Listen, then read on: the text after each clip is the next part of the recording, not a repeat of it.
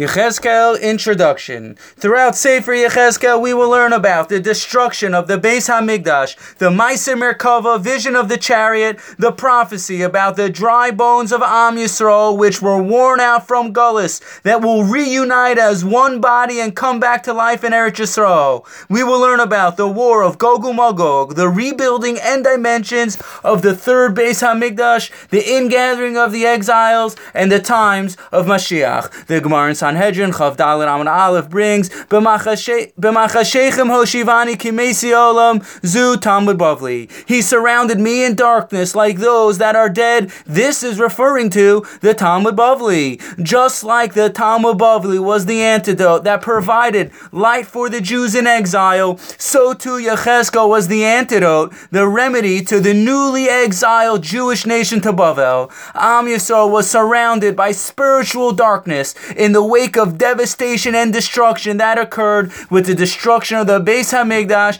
and exile of their land. It was Yechezkel's prophecy that brought hope and strength to the nation in Bavel. The Gemara Moed Katan Chav Hei Amud Aleph relates, a prophet cannot receive prophecy outside of Eretz Yisrael. However, since Yechezkel initially received prophecy in Eretz Yisrael, he was able to continue receiving prophecy in Bavel. Yechezkel started to prophesy in Eretz Yisrael 6 years prior to the destruction of the Beis HaMikdash.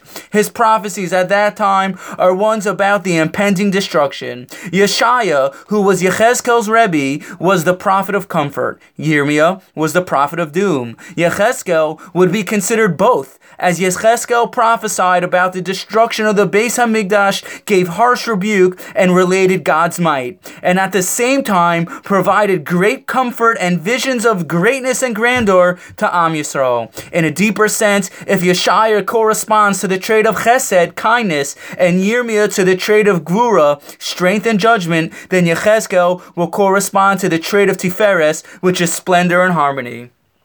Yechezkel was also a man of halacha. The Gemara in Yuma Ayin Aleph Amud Beis shows how Yechezkel was one of the carriers of Torah by explaining a certain halacha was only learned and realized through Yechezkel Hanavi. Yechezkel was also known for his halachic stringentness he took upon himself. The Gemara in Chulin Mem Dalet Amud Beis brings Yechezkel never ate questionable meat. Additionally, the Gemara in several places learned several different halachas from Yechezkel.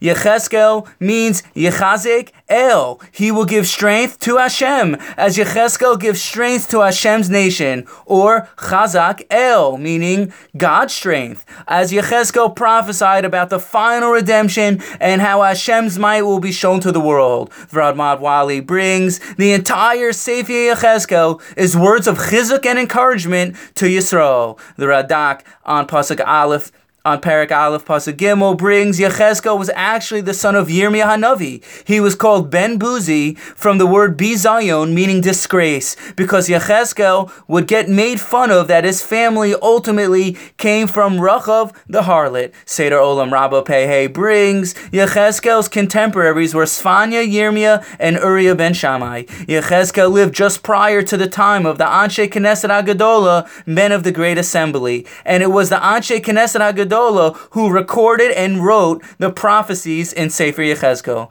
Yechezkel also lived to see the Jews return to Eretz Yisrael in the times of Ezra. May the learning of Sefer Yechezkel be a merit and a reminder to Hashem to answer our prayers and build the third Beis HaMikdash in the exact dimensions as Yechezkel described, so we can see the third Beis HaMikdash with our very own eyes. And that's the end of the introduction. Thank you for listening, and have a wonderful day.